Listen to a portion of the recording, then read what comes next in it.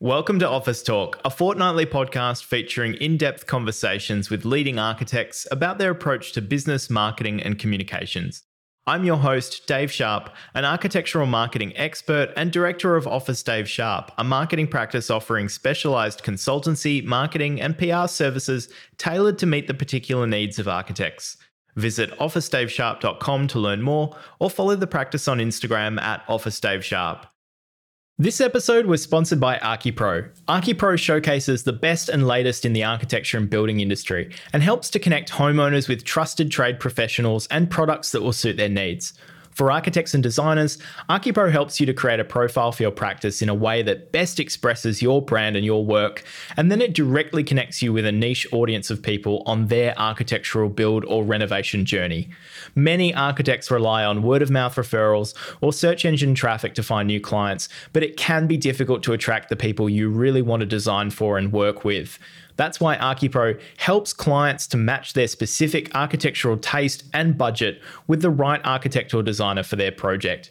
You can also use the platform throughout the design and build journey with your clients by directly sharing inspiration and sourcing products for your projects as well. So if you'd like to find out more about ArchiPro, visit www.archipro.com.au. Today's episode of Office Talk is also sponsored by Future London Academy. Are you looking to build your creative practice, develop better business strategy, and lead a larger team? Join Future London Academy's MBA for Design Leaders and work alongside creative leaders from around the world on topics like leadership, finance, and business strategy. Over the course of 5 two-week modules hosted in London and California, you'll go behind the scenes of the top design agencies and most inspiring companies from around the world, while receiving bespoke mentorship from CEOs, CFOs, and design leaders from companies like Dropbox, Spotify, Pentagram, Wolf Ollens, Zaha Hadid Architects, and many others. The Future London Academy program is specially designed for creative leaders with 15 plus years of experience, and each cohort is limited to just 30 people. So apply now for the July 2023 intake at bit.ly/chief designer. That is bit.ly/chief designer, or check out the show notes for the link. Joining me on the show today is Miriam Fanning, Director of Mim Design, one of Melbourne's leading architecture and interior design practices. In this episode, Mim and I discussed her process for interviewing new clients during the briefing stage to learn as much as possible about their likes, dislikes, and daily rituals, and why she believes these discoveries help the studio to develop more authentic design concepts. We looked at how the studios develop new offerings in furniture selection and art curation, looking at the details of managing budgets and logistics, to the marketing benefits of having highly resolved projects and the potential for repeat business. We spoke about how Mim communicates the overall design process to new clients by giving them a look inside the drawings and documentation of real-life projects so that they can more easily grasp the deliverables that the studio provides and the outcomes to expect at each stage. We spoke about the campaign Mim is taking on with the Design Institute of Australia to push for better recognition and protection of interior designers' professional expertise and titles. And finally, we had a quick look at how Mim approaches the studio's photo shoots, marketing and public relations, with a focus on heavy investment in key projects, exploring new opportunities for media exposure, and her experiences working with a PR agency. So I really hope you enjoy my conversation with Miriam Fanning from Mim Design. Mim, thank you so much for coming on the podcast. Oh, thanks for having me, Dave. I've loved listening to all of your podcasts, and it's a pleasure to be here. Oh, thank you so much. As always, maybe we should start off with a little bit of a background on the studio and what you guys do, and tell us a little bit more about Mim Design. Wow, where do I start? I guess it's a bit of a story.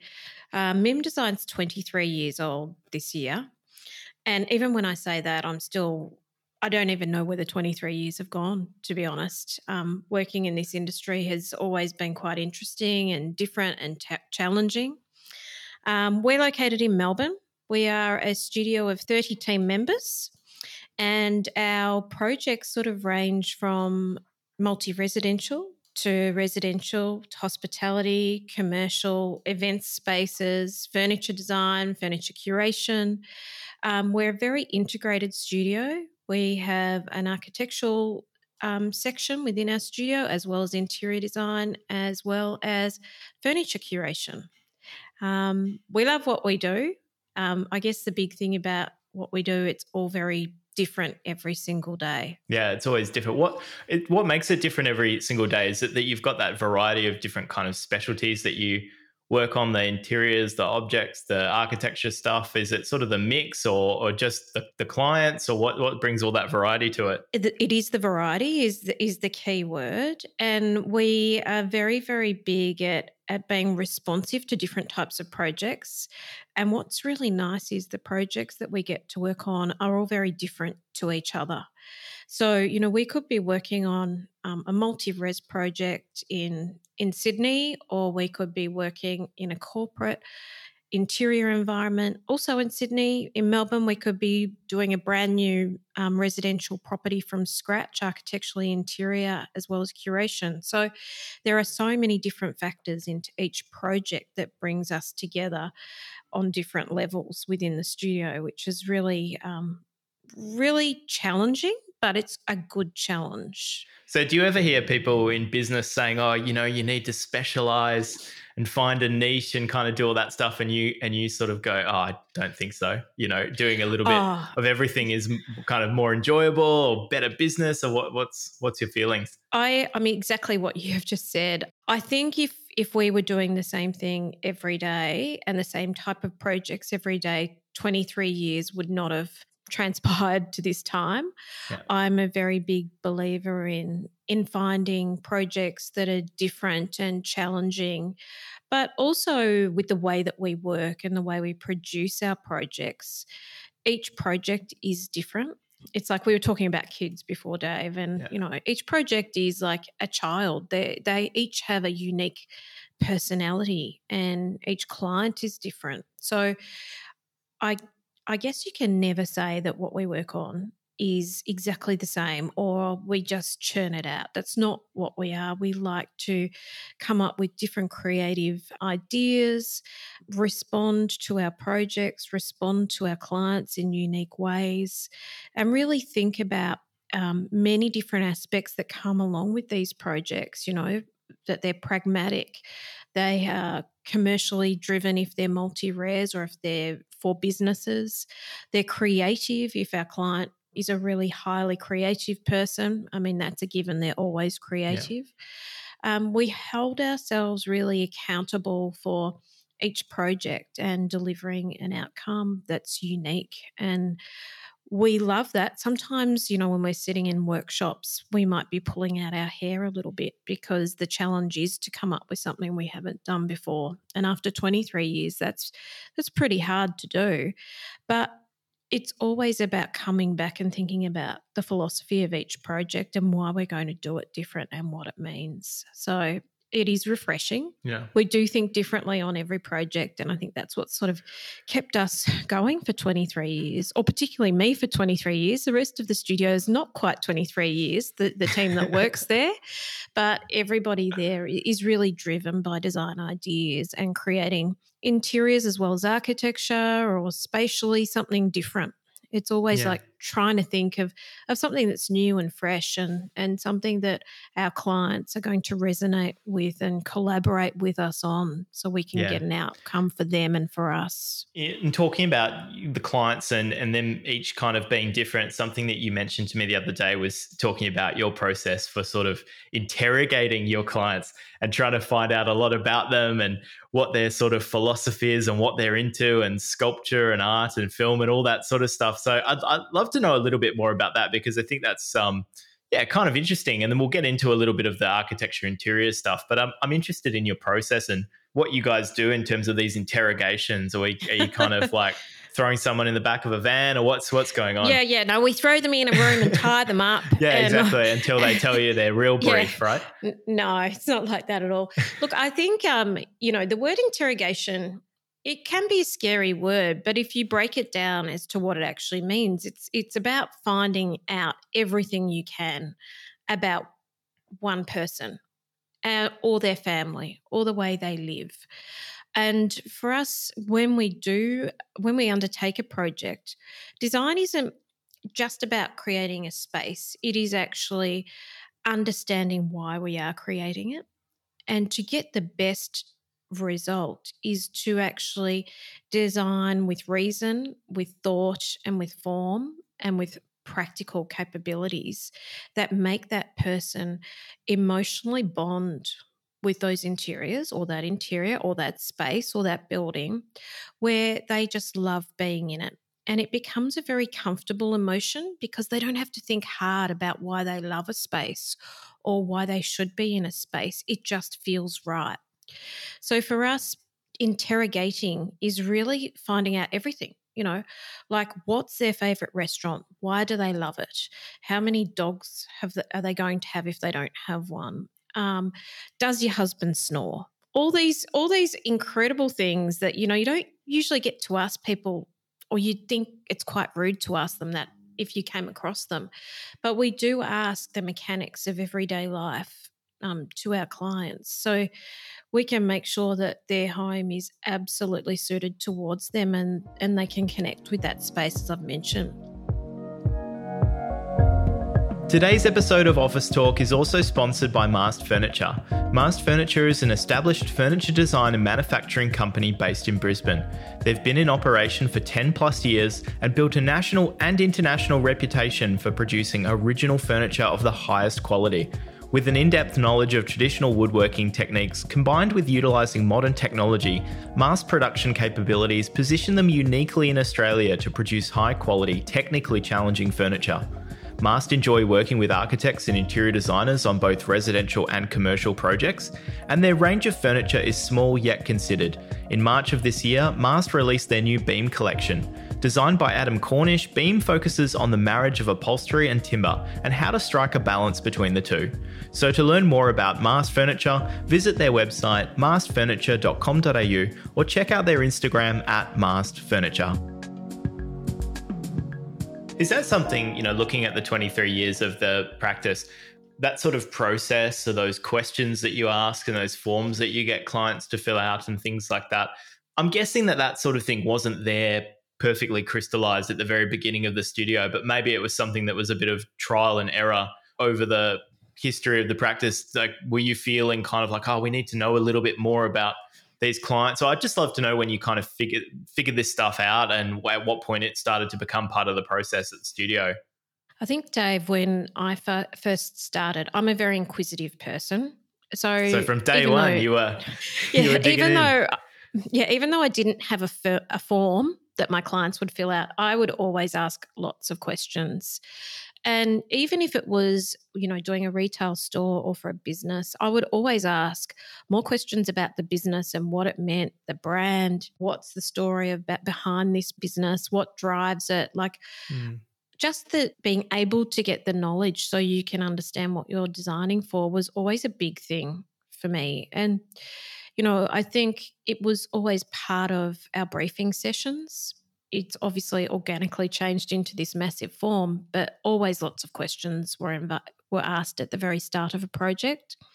I think the word interrogation sort of came when I went on a trip to Stockholm with Dulux, and we went to an amazing marketing firm, and the founder gave us a chat, and he used the word interrogation.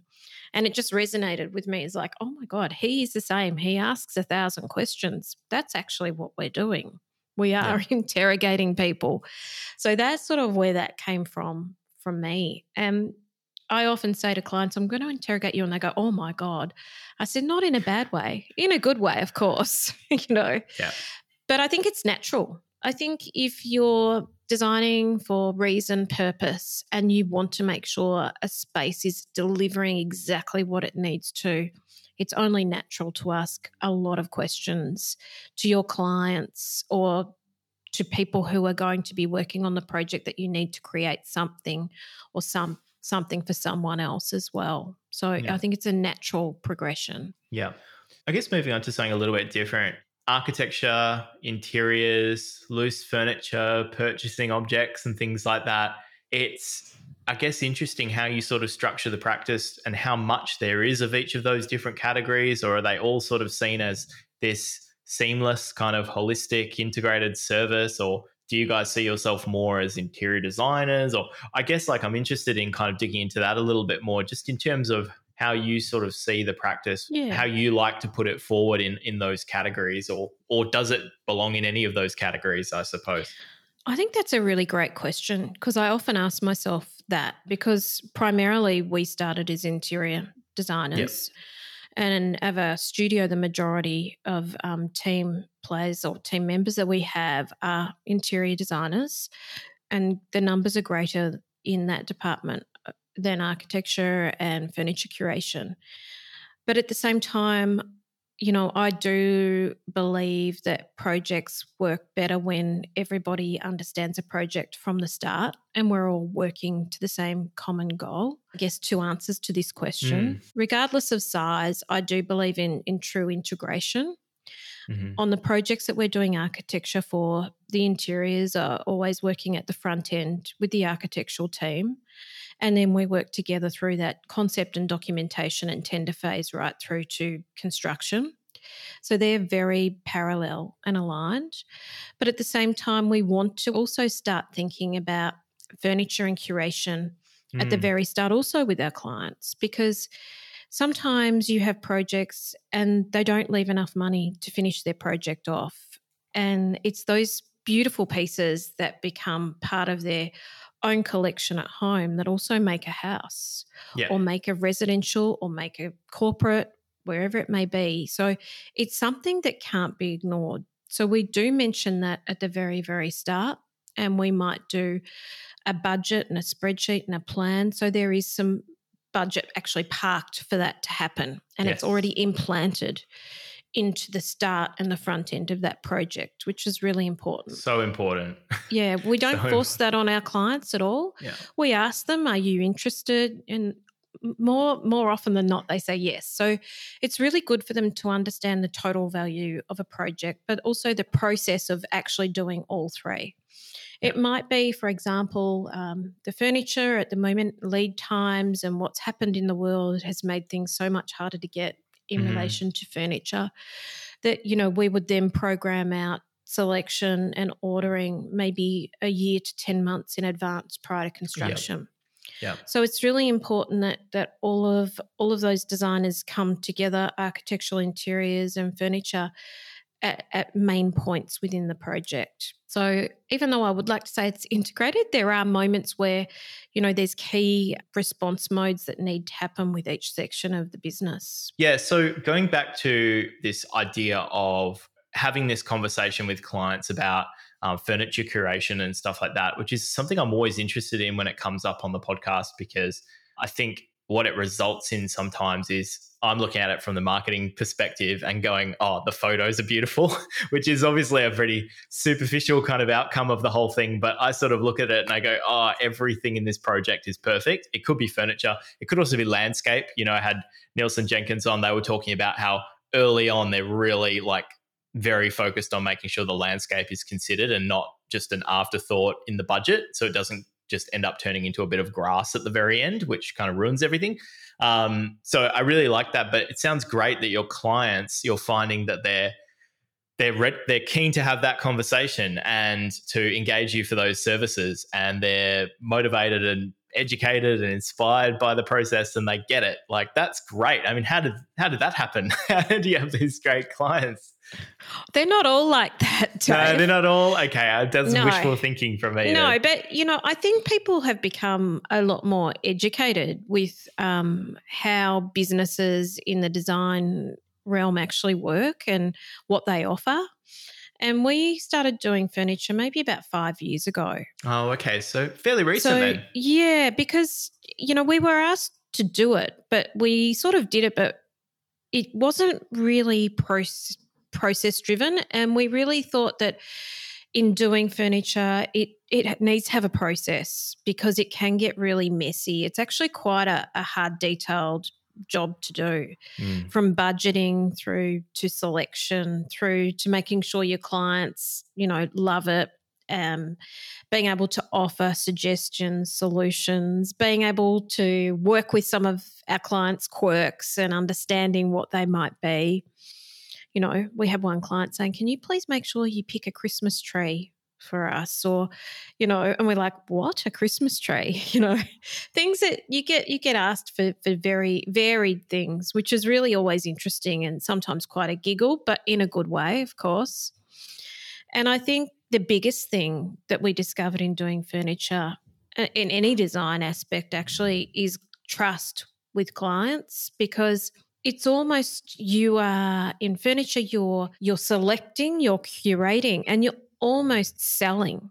So it's very different to interior design 101, and it's very different to architecture. All three are different to each other.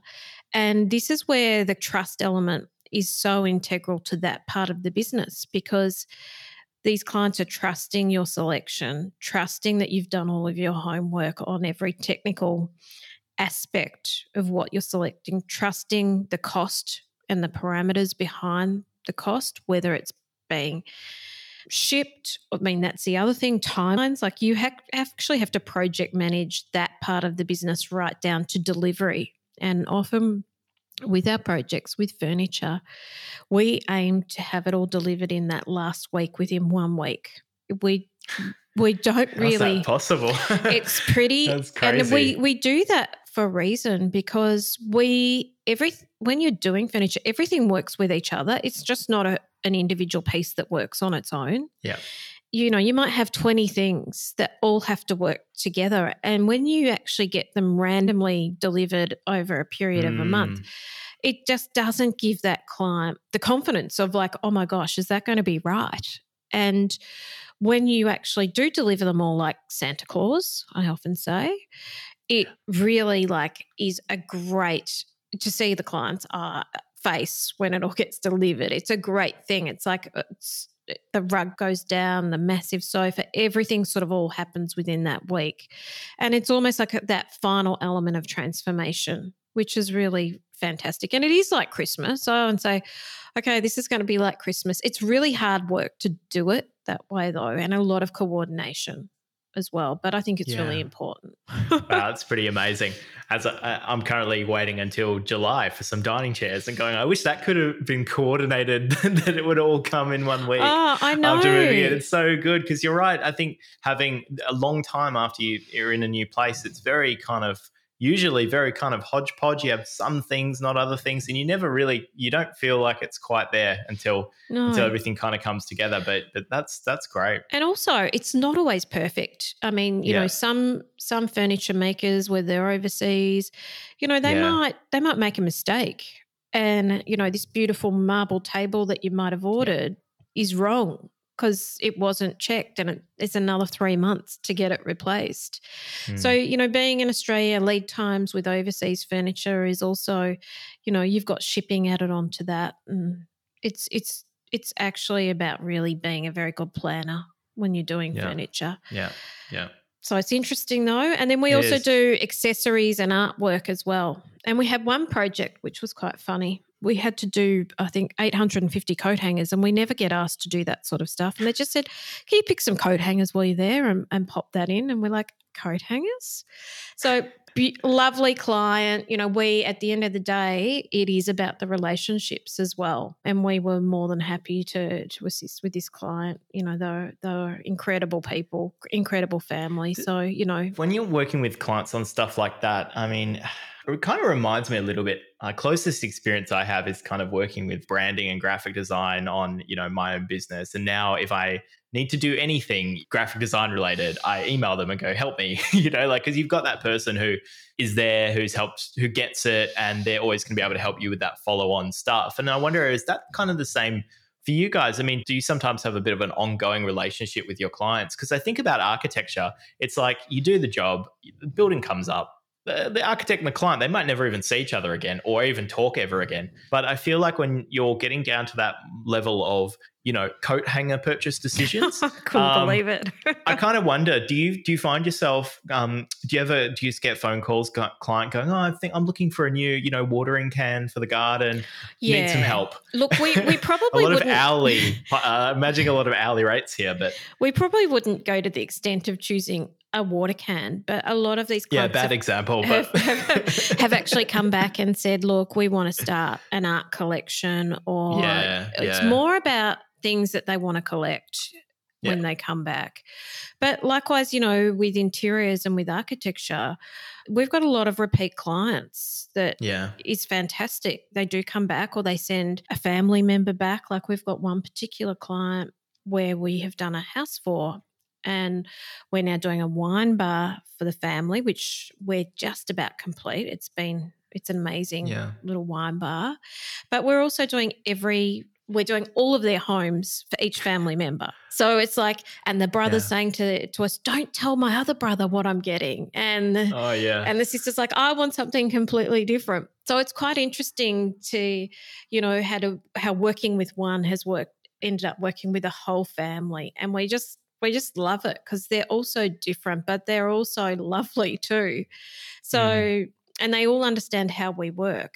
And I think that's the key, is at the very front end, is to really be upfront with our clients that we have, who we do repeat with, and our future clients or our potentials, is how we work and how we like to work with our clients and how we like to produce our process to get to completion. And that's a really important part of what we do.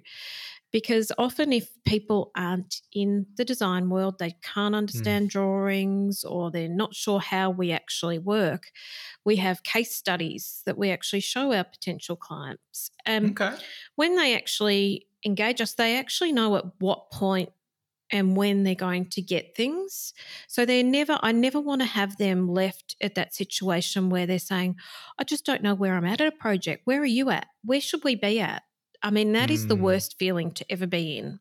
And we don't really want our clients to sort of go down that path of not knowing where we're at. So our processes are very considered to make sure that we are running to program, but our clients are also really comfortable at each stage and are understanding what they're getting from us. So those case studies, I'm interested in that because I see so many of my clients trying to put together welcome packs and case studies and things that talk about the different stages, the kind of the 5 stages of the process, or in the UK they talk about the RIBA stages and all that sort of stuff. And it's interesting when you can actually use projects to kind of illustrate it, because I think it maybe gets the point across a little bit more clearly to clients so they can relate to it a little bit better. So I guess I'm interested, how do you kind of structure these case studies? What sort of level of detail is in those? What are the main things that they sort of cover? Do you have like different case studies for different types of categories of projects that you kind of whip out depending on the client? Or just, tell me more about these. Well, it's interesting. If we have an inquiry, often, we will talk to them on the phone, find out about their project. And I always feel if they are interested in working with us, they'll want to come and have a cup of coffee with us. And we can get to, and I always say, let's get to know each other, see whether you like us, see whether, it's a two-way street, whether we get along. And often, depending on the project that we're talking about with them, we might pull up a project that we're working on right now to show the process, because that project might have some similar elements to the one that they're coming to see us about. So we don't actually have these case studies that are set in stone in our studio that we continually show the same time. Yeah. Because, it might be for a completely new build, architecture, interiors and furniture. So we would show a project where we have done that might be extremely modern. So we would show something that would be similar, or we might be doing an architectural renovation to a Victorian home that has a modern extension. We have a number of those, and we would show them, our process from schematic to planning to concept to design development to tender and then to construction drawings, and then on site. And if that project is finished, we'll show the finished photos. And the way that if they like that and they really like us, we write a submission, and our fees are actually broken up into those phases. So when they actually get the submission, they'll understand what each stage is costing, and they'll understand what they're getting for each stage. So it's a really simple process. We have obviously capability documents for each sector that we share with our clients, and we send them to them for them to have a look at. Yeah. But at the same time, we want to be quite organic with our case studies. Like we might show 2 different jobs to them while they're talking to us, just to show them that we do projects that are very different across the board. One could be really heritage driven and one could be really modern. They're never the same. So for us, it is about getting them to understand the process of design that works for us and that works for our clients, but also the reason why that process was done was obviously to be accountable, to be efficient, and also for our clients to trust us. Yeah. So are you just kind of, it almost sounds there like you're kind of pulling out, like opening up the project folder on the server for whatever this comparable kind of project is, and going, hey, like here's what real drawings look like. Here's what real is. It getting to that kind of level of you're just kind of going, absolutely. Here it is. Open. We'll show them a finisher. We'll show them a finisher schedule from a project, a fixture schedule. We'll show them our DD and explain, how much work goes into our documentation. We'll show them sections. We'll show them pretty much everything. And it's, as I said, it is, as you've said, just opening up something straight off the hard drive and going into it. And I think that's really important because we're very big in marketing and brand, but we're approachable, but we're humble to the point where not everything always needs to be polished. It is about the quality of the work too. Yeah, because it doesn't sound polished. Not a slick brochure. Yeah, that's the thing, because I think you could have made a really slick brochure that would kind of sanitize things a little bit, and you'd see just, a few glamour shots and a really like curated sketch, or something that doesn't really show much of anything. And like I've seen that a million times, but I don't often see that level of just going, hey, we're just going to show you stuff, like the real stuff. Well, that's what we do, but we are pretty real. And like our documentation in our studio is really like full on. And, I guess for us, when we finish a job, I always, go back to the builders and to the subbies that were on the jobs and sort of ask for their feedback on our documentation, their feedback on our scheduling, all of that. And it's really important because they're the guys that actually have to build what we've designed, and it's always important to get that feedback. So we are very documentation astute. Yeah. And we like to hear good feedback. Like we've got a couple of builders that keep coming back saying, we just want to do your drawing, work on your projects because of the documentation. But I guess what we've also found, and this comes back to trust with our clients, if it's really good documentation, you're going to get less RFIs throughout the construction process of the project. Yeah. And in having less RFIs, it's going to save them money. So for us, we want to make sure everything we design works and can be executed properly. And of course, on any project in construction, you're always going to have questions, queries, changes, and you can never, ever limit them down. But you can always try and help the process for the builder and for the client too by doing good documents. Yep. Yeah, absolutely. I mean, we probably didn't need to get into this particular topic, but you did bring up something the other day about kind of like that there is sometimes blurry lines out there in the industry amongst sort of people that are marketing themselves as interior designers or stylists or decorists or like, there's a whole range of different options out there that kind of look like interior design, but they maybe not. So I'm just interested in coming back to that maybe a little bit because you bring up the standard of your documentation being so high and the builders that you're working with going, oh, that's great, which gives me the sense that maybe they're coming across some documentation out there in the industry that is not so great. And then they're kind of really happy to see yours. And I know this is a topic that you get very fired up about. And I am kind of interested just to hear a little bit about it, just in terms of, I guess, this thing that you've been pushing on in terms of really classification of designers and some regulation that you're kind of keen to change as well around the sort of the part of the market that you're in. Yeah, look, I think it's really interesting. I think the question you've just asked me, I think every interior designer in Australia would probably roll their eyes and go, oh my gosh, that we all feel the same way. And at my question or? No, okay.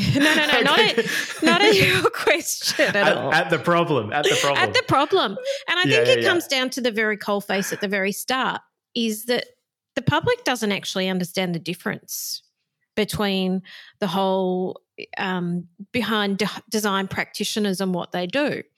And we often have this question, like I'm in a Design Institute of Australia, a small group, and sometimes we would sit in meetings and we'd talk about somebody coming to chat to you, and they think that interior designers might just, choose some curtains and maybe pick a cushion, and we just sort of giggle because they think that is what we do. But yeah, our job role is so much more diverse than that. Even with people who are curating furniture, there is a lot more to it than just picking something because it's pretty. Yeah. And I think the problem is in our industry is that it's probably a multi-pronged problem, is that the general public doesn't understand the difference with what we do. And there's a number of TV shows that sort of don't help our industry at all when it comes to that. And I know you're having a giggle over there in Western Australia laughing at me as I say that. But there are a number of TV shows which give us false representation of what our profession does. And I think knowledge is power. And if the public understand the knowledge or understand what each practitioner does, it's actually better for the public and it's better for the industry as well. At the moment, every state in Australia has different regulations, and some of us are able to be registered and some of us are not, depending on what your legislation is locally or state-wise for each state. So at the moment, we're working with the Design Institute of Australia to actually start to think about having interior designers registered as Registered Interior Designers of Australia, which is RIDA. And there is a whole heap of classification that comes with the interior designers that are registered. Obviously, being in Victoria, I'm registered with the VBA as a draftsperson, not as an interior designer, because they don't actually have a classification for an interior designer. Yeah. This is something that we really, really want to get put into place, because we are doing everything from obtaining briefs to project managing to coordinating to working through construction to being on site, all of those sorts of things. And at the moment, it's not really classified. And an interesting story, with the Design Institute of Australia in Victoria, I think we have, there's something like 8,000 members in interiors, and there's only 120 that are registered. And now registration is really important because of your insurances. My numbers that I've just said could be wrong. So Jo Kellick, who's the chair, she might go, Mim, your numbers are wrong. I'm really hopeless with numbers when it comes to that stuff. They're somewhere in the ballpark. But they're somewhere in there. But it is a very small number in comparison to what the membership is. And being registered means, you follow the NCC, you follow neighbours, you follow everything in relation to what you need to do. It just means we've got a lot of practitioners that are probably leaving themselves exposed, and we want to make sure that they are protected. But at the same time, we also want that to flow through to education over a period of time. When you are studying for this, you are actually recognised for what you're studying. And we all know, architecture has got it sorted so well. They are protected. Interior design is not protected as an industry, and I think that's something that we're really, really working hard for. With the DAA, there's a group in each state that is going through this process to actually lay the framework for the future for interior designers. And that's also going to help stylists. It's also going to help decorators, because then they're going to become renowned for what they are in their industry as well, and there won't be any confusion.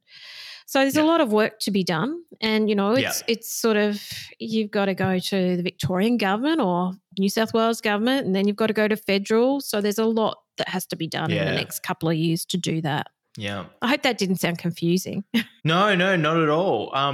It's interesting, and I think I really want to pick up on the part you brought up about the public perception, and even talking about the popularity of the sort of the TV shows that are focused around interior design and renovation and stuff like that. That a lot of times you'll hear that spoken about as kind of a positive thing for the industry, I suppose, because it's like, oh, cool, people are people are getting interested in design and home improvement and all that sort of stuff, or architecture with grand designs and everything, I think it's mostly positioned as a kind of a positive thing. But you're kind of right to bring up that it kind of maybe devalues to in some respects, or maybe it's more like makes people think that you don't need to be a professional to do it. Is that kind of the sort Dave, of the takeaway? 100%. Like grand design does it the right way. Like those projects take years.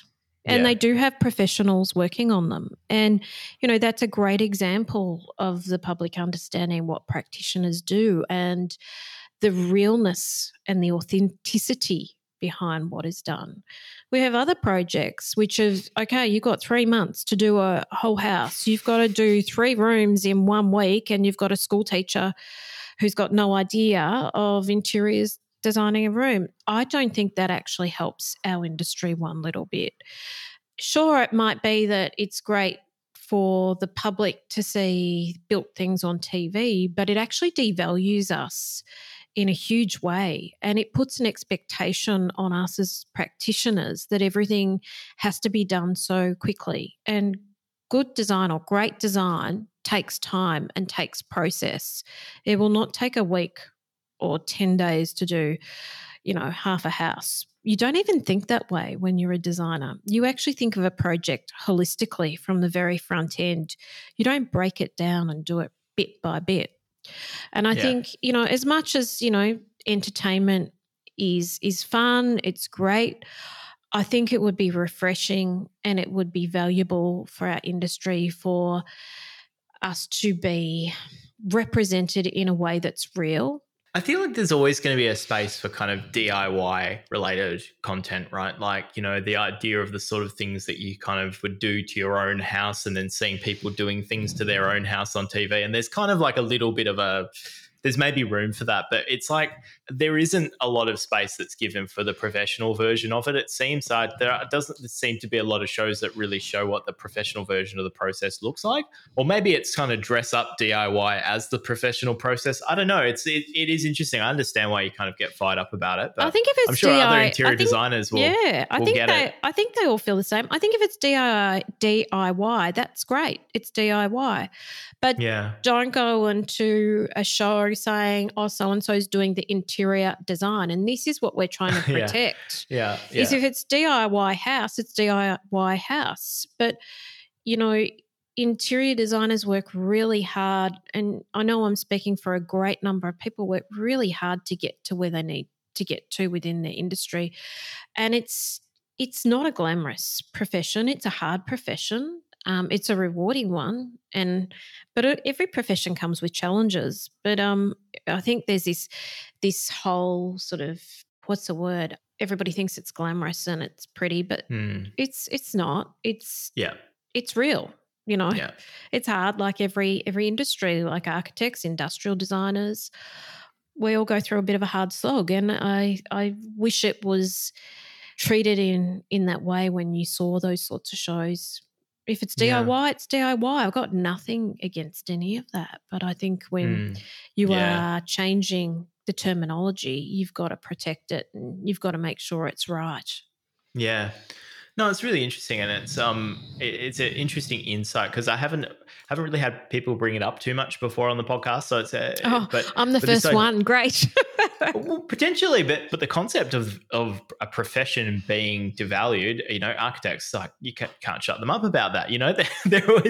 There's always an issue that's important and one to talk about. But I haven't heard so much about haven't heard about it as much, or haven't met as many people talking about it in the interior design space. So I think it's really interesting. Look, it is a huge thing, right down to, copy furniture. Like we're the only country in the world that allows for replica furniture to be sold. So, I think as a country we've got education when it comes to the public is really integral for our industry moving forward. Definitely. No, actually, that's a really great example. I mean, a couple of interior design studios I've spoken to, when having a conversation about kind of what are some of their values as a brand and as a practice, and one of the interesting ones that has come up before was them saying that we're really, really kind of strong advocates on this idea of being very, very against kind of imitation and kind of knockoff furniture and not the real deal. And that's something that we're very vocal about and kind of always have that conversation with our clients. And you hear that and I go, actually, you know what? That is a really important and fundamental value for that practice in that industry. It's so important. So it's great to hear about these areas that, I guess, from the architecture perspective, where I kind of come from a little bit more, I kind of don't hear as much of those particular set of issues, but it's really interesting. Yeah, I think it's really important. Or design authenticity, It's just the strength is in the word alone, and that's what we should all be trying to do. Yeah. No, I totally agree. I have to ask you about marketing because we always need to. And you're so good at it. And it's a shame that I've left it for kind of the last 20 minutes because you're really great at marketing and communications. I want to know about your photo shoots because I know that they're a big operation. You invest heavily in photography, getting your projects right to present and all that sort of stuff. So I guess, walk me through your philosophy and I suppose process around photography and any other sort of part of your marketing or content that you think is really key to what's made you guys so successful. Wow. Well, marketing and branding is so important to us as a business because, on some of our projects say, for example, it's multi-res, they'll come to us from a branding perspective because it's another element to the project. And, that is what it is, but also we've worked really hard at branding and also at getting our projects out there. I think, we're not in an industry where you can just take out an ad and put a glossy in a magazine. That won't fly. And people think, oh, why are they paying to advertise? That's not something architects or interior designers sort of do. So every project we shoot, that is our one opportunity for people to see our work. But it's also an opportunity for our clients to celebrate it and our team to actually be really proud of it. So it's really a three-pronged thing when we shoot a project. When we usually, like for example, this year we write the list of all the projects that we're going to shoot. We don't shoot every project. We'd be broke if we did because they cost a fortune to shoot. Yeah. So you strategically, you don't say, okay, I've got X budget, $100,000. Let's split it evenly across every single thing we did because we want to shoot everything. And then maybe that's at the detriment of some of our better projects. Instead, you go, let's identify the strong projects here and then put the full sort of resources behind Correct. those. Yeah, that's the way that we do that. And we then sort of talk about the types of projects and what they are and, what the story is behind each project. And alongside with that, we then, select a photographer that would suit that particular project. Yeah. We do work with an external communications and PR agency, which I know has been on your show before, Neil Hugh Office. Yes, NHO, big fans. Yeah, they're great. We were doing it all on our own until about 4 or 5 years ago. And having them on board is been fantastic. Yeah. They understand where we are, what we want to be, where we want to go, all of that. So that's a huge help. So we would flag all of those projects. We would flag, okay, we want to make sure that we are getting this project, eyes on this project from a workplace point of view so we can pick up more workplace. We want to get eyes on another project, hospitality, so we could pick up some more hospitality. It is also not just about shooting and celebrating it. It's about creating an outcome to getting those inquiries that we want as well. So can I just sort of jump in there? So you're thinking it's part of your process of deciding on which projects kind of get the opportunity, that get all the photography and everything. You are thinking about obviously the quality of the work, but you're also thinking about, and this kind of reminds me earlier when you were talking about how you use kind of current and recent projects as part of your kind of client onboarding process. You want to have something similar to what they're doing that you can kind of pull up. And you mentioned earlier that you're all about kind of variety. So it sounds like, you're keen to make sure that you're filling those any perceived gaps where you go, oh, we actually don't have anything like that in the portfolio. Well, let's get something like that hospitality project, and then let's make sure we shoot that one. We've then got something like that can help us in that sector. Like, are you sort of thinking about that a little bit? Yeah, obviously we do. I mean, there's some sectors we just don't want to work in, so we don't go and shoot things if they, if we don't want to be in that sector. But also, we won't shoot. We've got to be real about it. We won't shoot the project if we're not proud of it. So if it's hospitality and it doesn't warrant a shoot, and it's just a small job and we don't think it's going to help us, we won't shoot it. And I think that's any practice, to be honest. You've got to think strategically about where it's going to go, what it's going to do for you, and what it's going to drive at that other end. Yeah.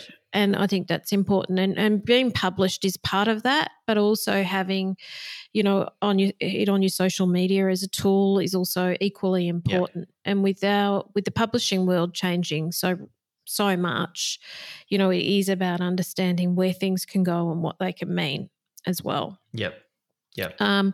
But when we do shoot a project, a lot goes into it. We will plan out probably like a month before the project is ready to be shot. And from there, we have a call sheet, we have a project management sheet of exactly what we need for that shoot, what we need to take to that shoot. Do we need anything extra? Do we need accessories? Because often that's a thing that just doesn't happen. And funnily enough, Dave, when we do take accessories, like one of our last shoots, the client bought pretty much 80% of those items to keep. So, it is interesting because sometimes they're the things that get left off at the very end. So we do go through all of that. And then depending on whether it's a 1 day or a 2 day shoot, I would love to have one of those little time-lapse cameras so you can see how much running around and how much millimetre movement of a sofa or a chair needs to happen when you go on to a shoot.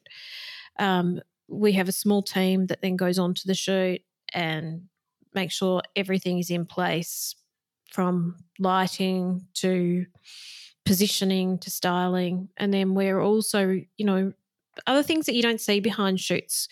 We photograph things if we've borrowed accessories. So we unpack them, photograph them, shoot them professionally, then pack them up, shoot them, and make sure nothing's damaged. So we are really... Wait, what? So, so you've borrowed these accessories. So you've gone to some brands and go, okay, hey, we're doing this shoot. It's going to be awesome. Let's do some nice product placement of your stuff, and we'll borrow it for the day. But when you're saying shoot it, are you saying like take some really good marketing photos for that retailer or for that designer? No, for us, that it's part and then for us, you guys. Yeah, for us. And what we actually do, because we are really lucky, like suppliers are everything to us, whether we're totally like they are just the best, and we want to look after them. So we always make sure with our photographers we get to give them the shots of anything that we've loaned, because we are really lucky to be able to do that. And we're really careful with what we do borrow from them. Like we do photograph them to make sure they're not damaged. We check everything. It'll get sent back perfectly. So, being able to have that offered to us is really special, and we recognise that we're lucky to be able to borrow some things, and we make sure that we look after our suppliers as well. Yeah. At the same time, a lot of practitioners borrow furniture and borrow the same furniture, and that's always hard, and that's not the position we want to be in, particularly now doing furniture. So we're really lucky that, we do get to, if we are borrowing some things, they're quite unique. Yeah, that access and that exclusivity is so important. Yeah, and also though most of the furniture, in fact probably 80 to 90% of the furniture that you see in these projects, of more recent 4 years is actually what's there. So that's a good thing too. As your client's sort of furniture curation kind of budgets are kind of enabling you to actually get more of the stuff for real. It's interesting because I just recorded an episode of the podcast with Derek Swalwell, and it's going to be coming up probably this week or whatever. But we were talking about styling and staging, I guess probably a bit more from the perspective of kind of a typical architecture practice who doesn't have as much of that. They don't have that in-house sort of interior design and furniture curation kind of expertise. And it's really tough for studios who can kind of get the architecture part right, and then they've got the client's furniture, which sometimes is not so great because they've spent all their budget on the house, and they're stuck in this position where it's like, the styling and staging is such an important part of the photography coming together. But it can really be out of reach for a lot of studios. But I think what's interesting is this idea of this access and developing these relationships with these suppliers, which I think comes with the territory of being, what you guys are in interior design, that you've got these everyday relationships with them where you're buying stuff from them and it's going in your projects and all that sort of thing. And does that kind of convert itself into this ability to go and borrow things? Or do you think that is it ever possible to actually have that sort of relationship without being that interior designer that's sending them a whole bunch of business every single day? Do you sort of need that collaboration for it to really work? I'm just thinking. I think any business needs collaboration. And any rep or any supplier that comes into our studio, like we can't do our jobs without them. Yeah. And they know, like we treat them like with the most utmost royalty. Respect. Yeah. And they should be, because they're part of a conduit to something we may not see or something that's new. And exactly. I really believe in that. And like when we do actually borrow furniture or borrow a chair or borrow something, it's really important that they give us something, we give them something back. And that's just great relationships. I think if we weren't specifying furniture, it would be a lot more difficult now. Yeah, it'd be hard, right? Yeah, I really do, because a lot of people do not lend because things get damaged. A lot of people don't lend because they just don't have, all they've got is what's on the floor, and they need it to stay on the floor to sell. Yep. So I can imagine it's a really tricky world. And I think that comes down to understanding what the interior of that space is going to look like without furniture and how you shoot it. And it might limit your publishing abilities as to where it can go. Yeah. It's becoming, I think, increasingly like really tough to get stuff published or to get really great results from photography if it's not really coming together on the furniture and artwork and all that sort of stuff. Yeah, look, I think Seems it's like really that really sets it apart. Yeah, I mean, getting published is hard regardless. Anyway, you've got it. There's so much into going into that. You just don't magically click your fingers and you've got this great set of shots. It takes work, and it's hard. Like I think when we come off a photo shoot, we look zonked for days afterwards. It's like you're running a marathon. You must come one time when you're down in Victoria or Sydney. Oh my God, be a part. But often people say, "What's it like to be on a photo shoot? Is it fun?" I go, "Fun? No." It's great because you get to see the project finish, but it comes down to every millimetre, and it comes down to those relationships that you have with people as to if you need to borrow something or, if you need to bring something into the home that isn't there. That is also you feel is an integral part of how that interior might come together. And you've got to question, is it, you don't just go and borrow a heap of stuff because it's a heap of stuff. You've got to actually say, well, does it actually work with the philosophy behind what we've done? So you've got to be able to marry all of that together anyway. Yeah. When you started working with NHO and working with them as kind of your PR and communications advisors and helping you with that, is there anything that you learnt about the process of kind of engaging with the media or organising shoots that is now part of the process? That's something that maybe they've added into the mix, or going from having to sort of do everything yourself at that point to getting some outside help. Is there anything that changed about the process? I think there's some key drivers. I think it's an integrated approach with marketing and working with Neil Hugh. I've learned that they know as much about what we're doing as what we are planning to do, and it's a really close relationship. I didn't think like communication, it is communications really, but it is actually the key. Like there is a lot of dialogue and a lot of good dialogue, and it's about me also having an open mind as to them putting some things in front of me that I would not have really thought about before when it comes to publications. Where are they kind of getting you out of your comfort zone when it comes to media or trying on Well, something it might different? be like I would have always said no to something. I'm not sure about that. But then when you actually go into the analytics and the science of it all, there's some really good reasons as to why you should look at some things maybe that you're not looking at. And, Yep. they are right on top of all of that. And they're also right on top of, where the future is going for brand value and for narrative and for, where you put your projects and what they mean as well. Can we get one example for free?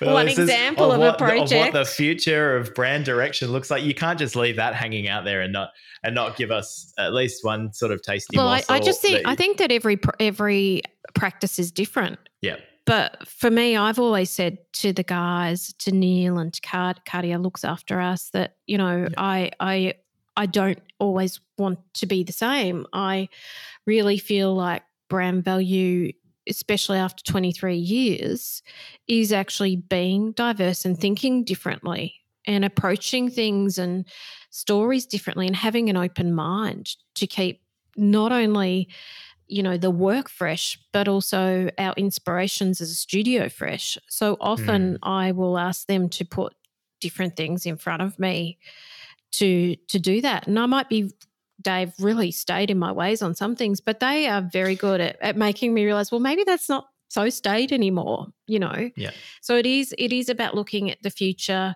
It is, I had a meeting about our website the other day and they're talking about, well, let's just do a virtual gallery where somebody can walk in and look on the walls. And I'm like going, oh my God, is this going to be my website of the future?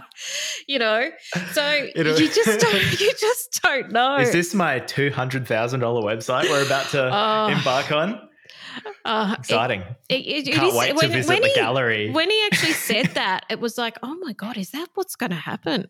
Are our websites all going to change to virtual walkthroughs into the studio and then How will artificial intelligence play a role in this new website? That's what Exactly. And the reason I sort of asked, I was in the whole website world, is because I've got a lot of great shots that our photographers do.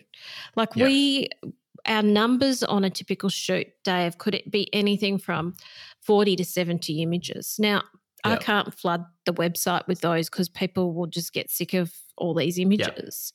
But I've also got some clients that are really, really private, and I want to be able to have a private gallery or a gallery. If everybody wants to see the full suite of the job, they can go in and actually see that. So I'm sort of, this is how this whole conversation about what is the future of our website going to be like. It's about actually understanding, what we want to share and what we want to celebrate and other things that are more private. So, it's quite interesting. Yeah, it's interesting.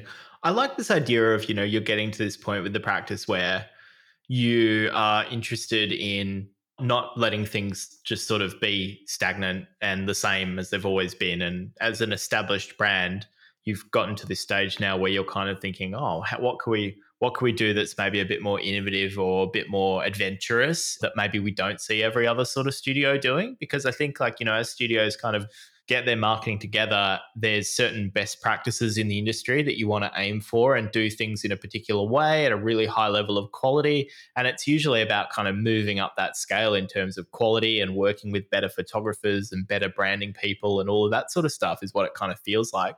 But maybe once you've already done all of that, you're at this next level where it's like, oh, well, now we need to be kind of different. We don't want to just be the same as everybody else. Is that sort of what the process kind of felt like a little bit? Look, I don't think I want to be different for the sake of being different.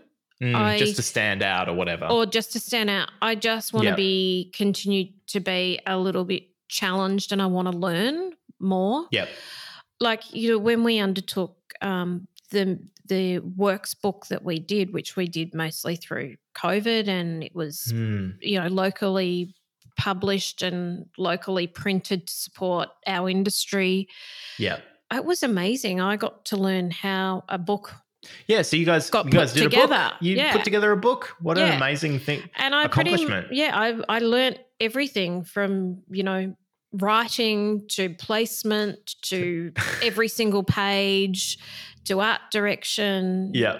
To costs for paper to colours on paper, how many everything. GSMs or whatever on the GSMs, weight of the book. Weight of and embossing. That was really, expertise. really great. And I think sometimes it's good to be pushed a little bit out of your comfort zone to learn new things because it helps you open your mind about how you think about other things as well.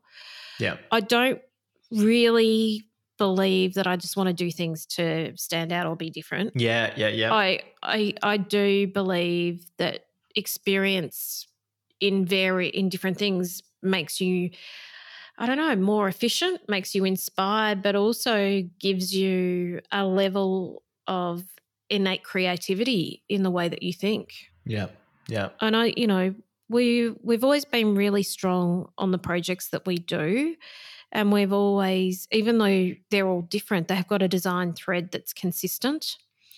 And that's really important because I don't want to just say all of our projects are different. There is a Mim Design thread on every single project. And that is a driven factor of what we do. But why does it always have to be about projects? It could be some different things that I might be looking for in the future. Who knows? Wait, trying to figure that out at the moment. That's kind of cryptic. I have to try and guess what that means. Yeah, maybe. Yeah. Okay. Interesting. No, but I think also personally for me, like being involved with the DIA and the national registration, like that's really important. So it is actually, as a practitioner, getting yourself out of your comfort zone a little bit on some different things. It may not necessarily always be about the projects. Yeah. In terms of not about the projects, you strike me as the sort of business person who is probably likely to open multiple businesses at some point. I get that in my crystal ball, this idea of you launching some, enormous product company or something along those lines. Like, is there anything like that bubbling away in the background that's the long-term play for the Mim Design brand? I'm not sure. I don't know. I'm not sure at the moment. I think I would love to say yes. That'd be pretty amazing, wouldn't it? I've always thought about that sort of thing, Dave. It's just a matter of making sure that first and foremost at the moment it's our studio and our work. Yeah. And doing the DIA thing is really going to take up a bit of my time. But, I'm always open to those sorts of things. So it's never say never. Okay, cool. Love it. Mim, I think I've taken up enough time of yours on a public holiday. Go enjoy yourself. It was awesome speaking to you. Thank you for sharing everything about yourself and your studio very authentically and honestly and openly. I really appreciate it. So thank you for coming on the podcast. Dave, thanks for having me, and it's great to chat, and happy Anzac Day, and it was good to see that there were no fighter jets flying over your house. We got lucky, didn't we? No, yeah, it was we perfect, did. So. We did. Thanks, Dave.